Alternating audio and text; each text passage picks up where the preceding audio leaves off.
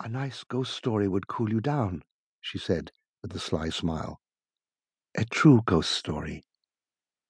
Did you know that a couple committed suicide in this hotel? He strangled her and then hanged himself with his own belt in the very room we're going to." His smile ran off his face like melted butter off a knife. "You're not serious, are you?" She laughed and reached out to flick his nose playfully. "It worked, didn't it?" They had met online. Yamada had wanted to celebrate his promotion. It was hard to find a girlfriend these days.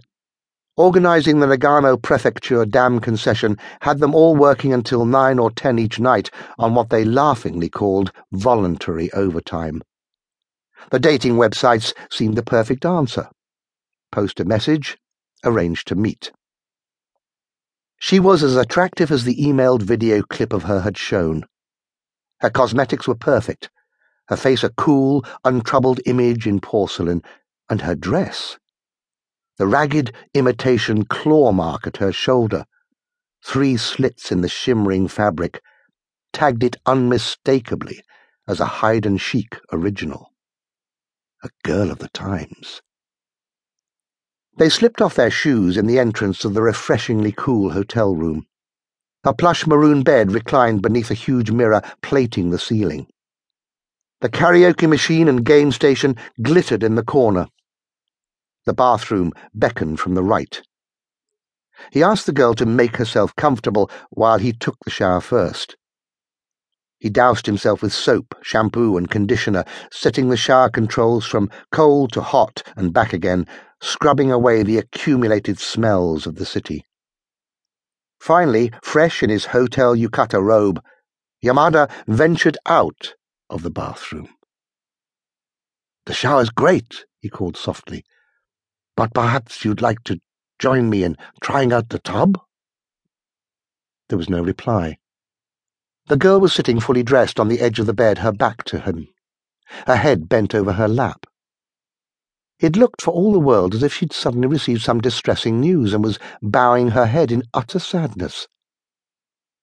"Is everything all right?" The young man sat next to her, reaching out gently to hold her shoulders, turning her around to face him. The girl's head was bowed so low that her long, glossy hair had fallen over her face, completely hiding it. "What's wrong? You're scaring me." He reached out to brush the hair away.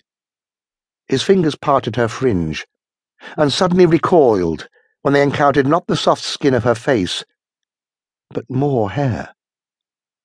More hair, going back as far as... Before he could react, she grabbed his head and thrust her face into his in a rushed, startling mockery of a kiss. Yamada gasped as his face was shoved into the smothering, shiny curtain of hair. There was no skin he could feel. There was no face, just more hair, and, as he tried to cry out in panic, a great hank of it was forced down his throat, making him choke. More tresses slid around his neck like snakes and started to squeeze. The young man fell onto the bed and began to flop like a landed fish. The girl holding him down, their kiss unbroken. The Thailand sun was just as hot as Mitsu Noguchi remembered it, perhaps hotter. Noguchi wiped his brow yet again with his handkerchief. His young son, Akihira, by contrast, seemed untroubled, his eyes deep and thoughtful as he looked around him, perhaps affected by the sombre atmosphere of the place in which they stood.